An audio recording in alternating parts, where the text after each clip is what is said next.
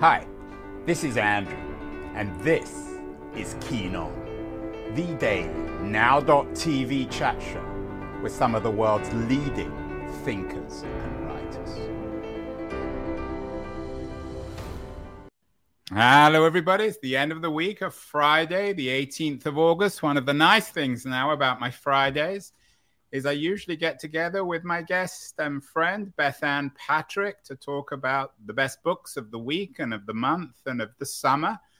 Last week, she was telling me about her 7 best novels of the summer, and they were dealing with the literature of love, nostalgia, young call girls, and valiant women. And appropriately enough today, of course, Bethanne is one of the best connected, most illustrious and trusted of all book critics. She's the book maven on Twitter, and she also writes for the Los Angeles Times, amongst other things. And so this week we're talking about her 8 best nonfiction books of the summer, and it's appropriate given that last week we talked about valiant fictional women. This week we're talking about valiant non-fictional women, and one of her books is one that we've already covered by Lena Andrews, Valiant Women. It's a book about the valiant women, American women of the Second World War. Bethanne, welcome again. Thank you so much for appearing on Keen On. Of course. It is always a pleasure, and like you said, it's a bright spot on a Friday. Yeah, it's a nice end to the week. Bethanne, valiant women. We talked about them last week in fictional terms. What is it about this book by Lena Andrews, who I'm guessing is a neighbor of yours in Washington, D.C.? I know she's a CIA person in her day job. What is it about this book that you liked? Well, you know, she must be a neighbor if she's, since I live very close to CIA.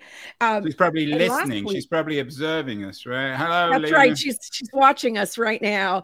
You know, last week I brought up Goodnight Irene by my friend Luis Urrea, and that was about his mother's service, and it's a novel about his mother's real life service as a Club Mobile Corps woman in World War II. But Lena Andrews' book, Valiant Women, which is absolutely terrific. It's a terrific read, and it's also very, very smart. It's about the women who actually signed up for World War II with the military services. Now, she doesn't forget about writing about women on the home front, because we all know that women who stayed behind often were taking roles at factories, munitions factories, making steel and iron, etc. But Andrews, because she's an analyst at the CIA, has access to a great deal of research, many records. Of course, you know, we're just across the river here in Northern Virginia from DC. So she also can go to the Library of Congress and the National Archives. And so she's talking about the WACs and the waves and all of these women who chose to serve, who said, I may not be able to fight on the front lines like the men are right now, but I can do my part. And here's the thing about these valiant women. They often had to fight to do their part. They weren't simply given, a uniform. Sometimes they had to have a specific branch created for them. For instance, Andrews talks about Ovida Culp-Hobby, who was the head of the WACs, the Women's Army Corps. And she started the WAC division with the support of many people in the government, including First Lady Eleanor Roosevelt. There are a lot of profiles and anecdotes in there about the people who helped young women get enlisted, get into the Army and the Navy and the Coast Guard. So one of the things I love in this book is that even something that doesn't seem particularly military can be really important to the military. For instance, getting mail overseas. And a woman named Charity. M-A-I-L, right? Not yes, M-A, I'm sorry, M-A-I-L, yes, postal mail. And a woman named Charity Adams led the women of the 6888 Central Postal Battalion. They were Black women who Yeah, it broke was an up. African. I remember talking to Lena about this one. Yeah, and I thought that is amazing. They got mail to soldiers during the Battle of the Bulge. And let me tell you, especially because I am a military spouse and have waited for mail many times, it is an incredible thing to be overseas and get mail from home. It's very powerful. So I loved it. I love this book. I hope that Andrews just sells tons of them, because we all need to know more about women in the military and other underrepresented groups.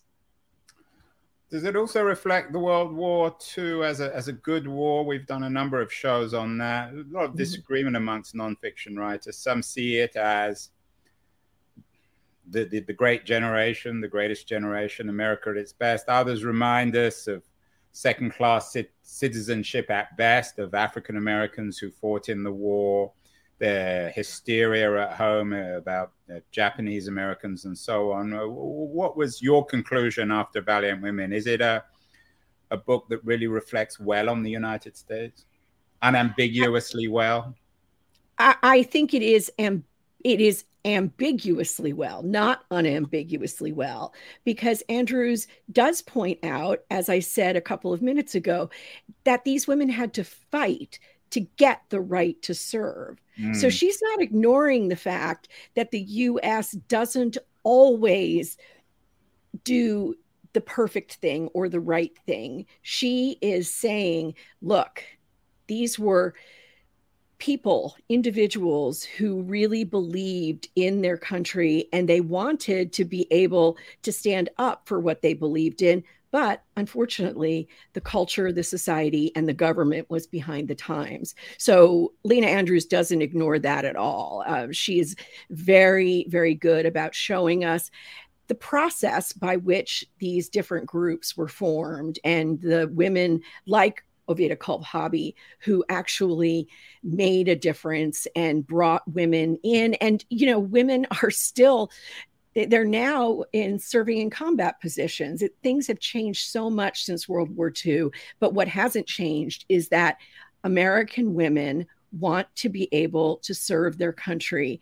just as American men do. And I think that is one of the reasons that Andrews wrote this book, to show this modern era influx of women into our armed forces. Yeah, and Andrews herself takes great delight, she told me, in going into the archives, doing the research. In a sense, I guess, she's certainly not an academic. Her day job is as a CIA analyst. I guess, in a sense, she's a high-end journalist. And that is a segue to another book that you recommend, another book that we've covered, by Brooke Kroger, appropriately called Undaunted: How Women Changed American Journalism. There's something rather undaunted, I think, about Lena Andrews. These books are connected in many ways, aren't they? They are connected in many ways. And I'd just like to go back to something you just said, Andrew, which is that Lena Andrews, as a CIA analyst, is almost a combination of journalist and scholar. You know, to be an analyst at the CIA, I don't know. I guess when you were an undergraduate, you would have been in England. But for us on the East Coast, being interviewed to be an analyst for the CIA was one of those rites of passage at colleges and universities.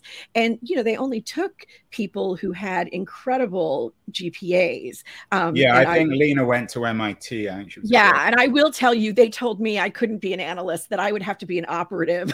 So that gives you an idea of my GPA. But yeah, I got interviewed for being the equivalent in the British Secret Service, and of course I failed, like I fail most things. So this book by Brooke Kroger is, I really enjoyed, actually. She's quite feisty. She's quite a distinguished journalist in her own right. She is. Is this again a mixed story, Bethanne, of both success and failure in terms of opening up a vocation, an important vocation to women? It really is. And here's something I find incredibly ironic. So this is how Brooke got the contract for this book. She got a call from a vice president at Alfred A. Knopf, the venerable publishing house, and was told, we want to publish the assignment of a lifetime, a really good trade book that covers the history of American women who are journalists and reporters. And of course, that person was a man. And the irony is, I mean, Jonathan Siegel is a very, very great publishing figure. It's just that in our society, often men still hold the keys to things like contracts and book advances. But Brooke Kroger, who is so accomplished herself, took this and ran with it. And what she's produced, and this is extraordinary, it's a 600-page long history of women in journalism. And it's, as you can see from the title, it's how women changed American journalism. So it's not just a dry history of, okay, she did this, she did that, she worked at the New York Times, she worked at this. It is a real examination of how women came into journalism in American times and how their interests changed the way newspapers were put together, how their interests changed what was investigated, how important it is that we still have women reporters, journalists, editors, so that things like reproductive rights can be covered. And Kroger takes a real look at what it means. I'm going to borrow a phrase from Virginia Woolf and say, these are women who wanted a byline of their own. And some of them were young, some of them were older, some of them were Black, some of them were white, but they have been incredibly brave and intrepid. And in some ways, you know, even, for instance, Martha Gellhorn, who was an incredible figure. She sort of who connects, I guess, Valiant Women and Undaunted. Exactly, she does. She does. And I think that Kroger shows that even though women at certain times were relegated, Andrew, to, you know, the social pages, that just like the women in World War II, women journalists in the United States have wanted to get the big, incredibly meaty, important stories, and they've wanted to be allowed to report on them. And we know that they haven't always been allowed to do that. I remember I've interviewed Judith Martin, known as Miss Manners, several times. And one of the things that she'll talk about is being a young Washington Post reporter in the 1960s, when they first began the style section in the Washington Post, and how women were sort of stuck there. And it was really difficult to find a way into another part of the paper. It was really difficult to be in the news section or in the international section, or, you know, anything from sports to health to, you know, computers. So this is real. And it's still, I mean, you know, Judith Martin is not particularly elderly. She's someone who experienced this. And so this is not old history. This is not past. This is the American present. And I think Kroger has given such a resource to anyone who wants to study this topic. It's just a tremendous, tremendous book. Yeah, I really enjoyed interviewing her. She's, as I said, she rather feisty, corrected me on several occasions, deservedly so. Both those books deal with very clear divisions between men and women. Another of your books, though, is on the increasingly blurred distinction between them. Elliot Page has a new book out, Page Boy, a book about the increasing fluidity of gendered differences. Tell me about Page Boy. I think that this is a memoir that is going to help a lot of people, and here's why.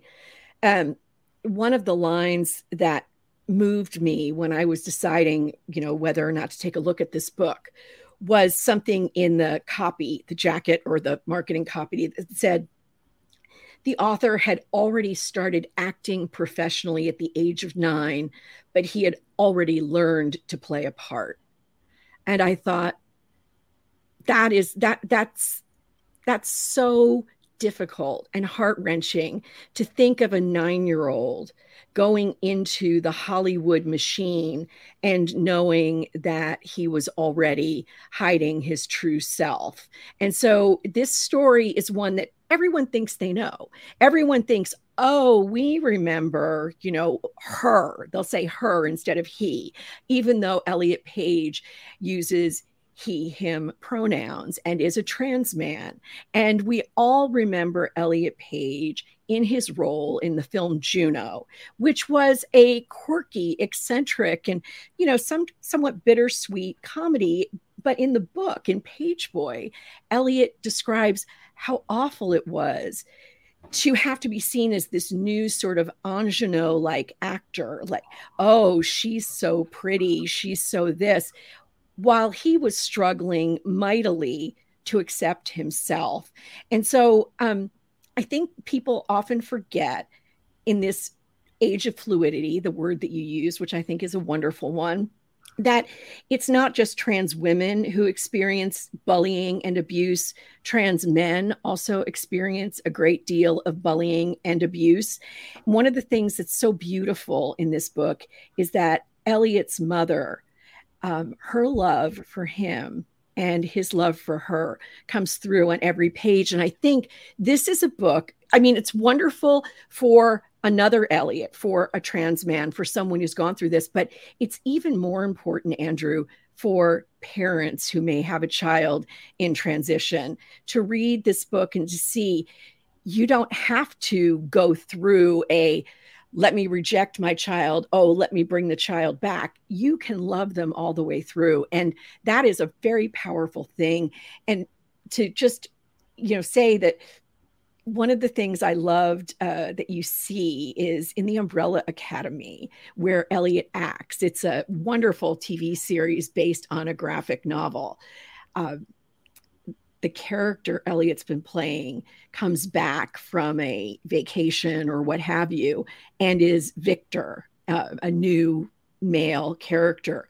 And everyone just says, hey, way to go. This is who you are, and Victor says, yeah, this is just me. And I thought, this is one of those books that has a lot of torment in it, inner torment. Fortunately, I believe Elliot has had also the experience of real acceptance now. And I just hope we can do that for more people. Yeah, in a way, it's a book about teaching parents to be, I guess, open-minded about their children's identity, not to tell them who they are. And in contrast, another of your top 8 books of the summer nonfiction is a graphic novel about reminding children of who they are, The Talk. Another this is a powerful book by Darren Bell, who's already won the Pulitzer Prize. Tell me about this book. So I really love graphic memoirs in particular. I think they can be an incredibly powerful way to get some of the more subtle things in memoir out through art. And so this is about Black men and Black boys, but very much more importantly, it's about Black fathers and their sons. And one of the things in the prologue that Darren Bell, who's such an incredible political cartoonist, so good, he shows himself as a 6-year-old, and there's a group of dogs, a pack of dogs, and he's with some friends, and of course the friends are all like, hey, dogs, and holding out their hands and letting the dogs sniff their hands. But young Darren is overwhelmed by fear and terror. What are these dogs going to do? It is something that shows the difference between growing up Black and growing up white in this country in a very stark way. And so one of the things he says is, when police see little white boys with toy guns, they see innocence, but they would look upon my son as a menace, as a thing, as a threat to be dealt with. They might even shoot him. I know this makes no sense to him because it shouldn't. That's Darren Bell writing about his own son. And he's wondering when to have the talk that many Black parents have. Of course, the talk with most parents is about the facts of life, but it's a not in different this fact, case. a much darker, much more troubling fact of life. Exactly. Those are 4. We're going to take a short break. I want to give a message to my new sponsor, Liberties, a quarterly journal of culture and politics, a wonderful collection of short pieces, sometimes a little bit longer, published quarterly. We're going to have a quick video of quarterlies, and then Bethanne will be back with your other 4 best nonfiction books of the summer. So don't go away, anyone. Beyond the news, the noise, there is nuance, insight. Liberties is not just a journal of ideas. It's a meteor of intelligent substance. It's the place to be for engaged citizens. Politics, opinion, substance. Liberties is a triumph for freedom of thought. A quarterly of urgency, of cultural exploration, of intellectual delight, of immaculate prose. It's invaluable.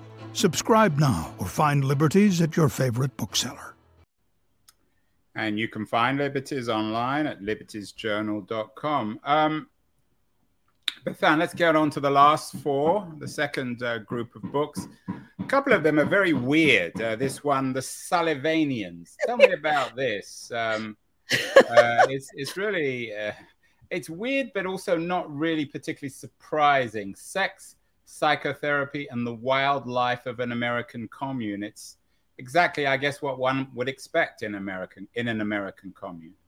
It is, and this is so weird. It was on the Upper West Side of Manhattan that people inhabited a brownstone together, and they were following the ideas. They weren't really called the Sullivanians. They were following the ideas of a man named Sullivan, but there were some other people who had really put them into practice.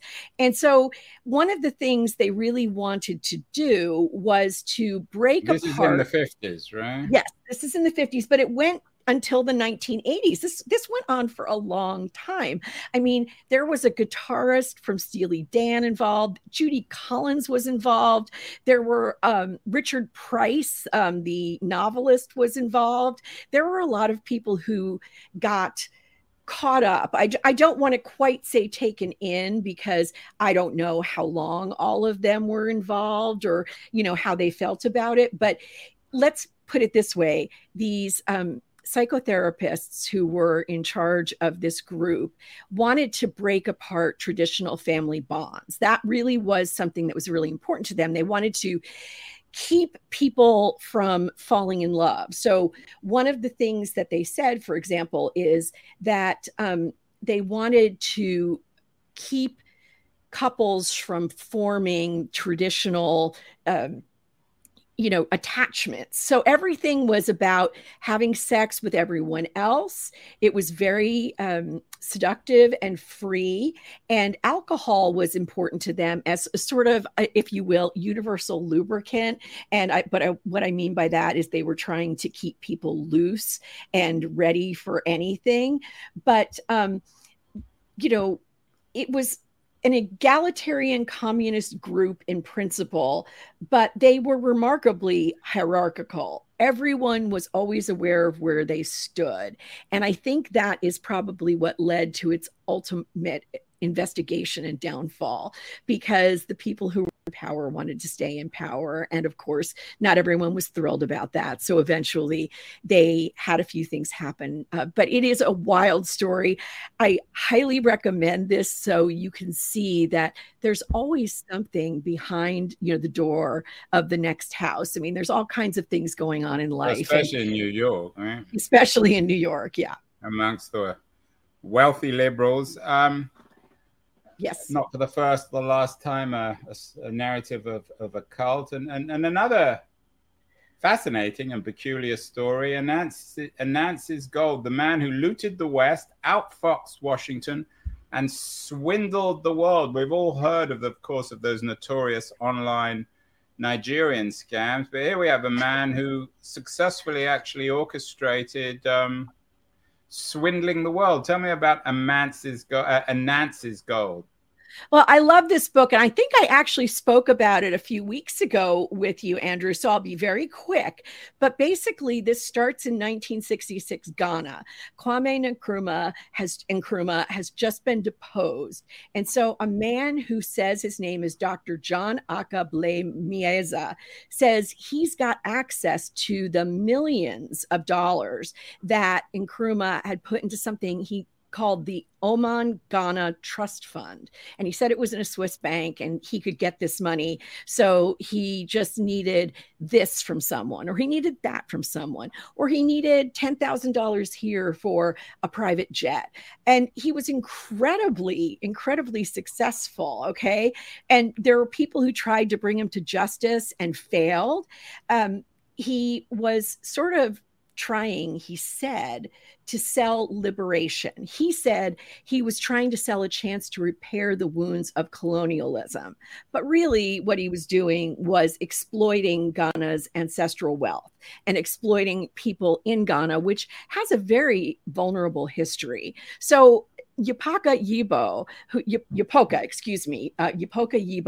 the journalist, the Ghanaian journalist who's written this book, incredible. It's energetic, it's dynamic, it is just such a great read, but it's also a really interesting read at this time, Andrew, when all of us know that African land resources and governments, there are other countries that might want to have control of them. It may no longer be the British government, but there are other governments. Touches, of course, on the different conceptions of geography, and your other two books, the best nonfiction of the summer, also deal with one kind of geography or another, particularly environmental geography. The Underworld, Journeys to the Depths of the Ocean, actually reminds me, this one, of a new book by Laura Trethewey, who has a new book, The Deepest Map, about her investigations of the oceans. Actually, these books would be a great read together. There's also an historic book, and of course, I've forgotten its title. It's about William Beebe, whom I believe both Trethewey and Casey talk about, the man who went below in the first bathysphere, the first submersible that could go to the depths. And so the depths of the ocean, in case someone doesn't know, mean anything below 650 feet. So for example, sharks and dolphins and creatures like that, they're all really on the surface of the oceans. 650 feet and below is deep, deep water. And so just to talk about Susan Casey's book for a moment, I've been a big fan of her writing about the seas and the oceans since she wrote a book called The Devil's Teeth about the Farallon Islands off the coast of San Francisco. She has a real general reader and writer's gift for making big scientific ideas accessible. And not the least because she actually makes these trips. So in this, remember Ocean Gate? Well, that's not what Susan Casey is taking part in, okay? She did, however, take a voyage to the depths of the ocean with a very rich man named Victor Vescovo, who has his own weird little submersible that he calls the limiting factor. Yeah, very topical, sadly. Yeah, sadly, very topical. And so she says, I loved this. She says, unlike space, Susan Casey writes, when you go down to these depths, you're surrounded by life. And I thought that was such a powerful statement. The ocean is much more accessible than outer space, but we have not put the money, into exploring it the way we have put money into exploring outer space. Yeah, and another way of thinking about your Anansi's Gold, the ocean is the next chapter in discovering, so to speak, Africa, and we can learn about the failures and mistakes and tragedies of colonialism, I think, in terms of the exploitation and discovery of this underworld. Absolutely, absolutely. And so, although we probably Casey, won't, of course, because we never do. We learn nothing. But my final book, I think you've got a well, the slide. final book, I got a good segue to this, The Quickening. It wouldn't be possible to do a best nonfiction book of the summer of 2023, of course, without the environment. July being the hottest month on record, and this new book, The Quickening: Creation and Community at the Ends of the Earth by Elizabeth Rush. How dark is this book? It is remarkably not at all dark.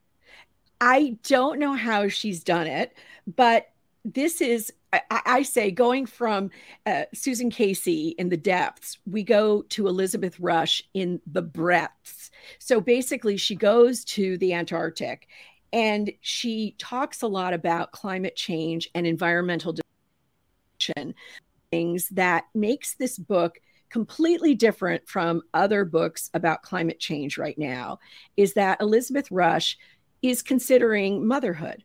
And Elizabeth Rush is saying, here I am seeing all of these things at the Antarctic that are really sad. For instance, some of the places that she gets to walk, where no human has ever walked before, are only available because of environmental destruction. And so she is meditating on whether or not to bring a human being into a world that seems poised on the brink of destruction. But when she starts thinking about it, she brings in a certain kind of hope and joy. For example, one of the things she points out is that many of us have been so concerned with our carbon footprint. That's a phrase we all know so well now. Guess what? That was a marketing phrase that British Petroleum actually put together some years back. It really doesn't mean anything. It just means, you can lie with statistics. It doesn't mean a thing. And so she says, look, if we could get global regulations, global change done, we can stop this. And I can bring a child into this world and have hope because we'll actually make a change. And there are just a couple of things I want to point out in her book. My colleague, Lorraine Berry, who also writes for the LA Times, put together an incredible review of this book, The Quickening. And she says that the ice would sharpen her understanding. This is Rush writing about herself. The ice would sharpen her understanding of whether they stand at the end of the world or the start of a new one. And Lorraine Berry then closes with, these are not the outer limits. This is where we all are today.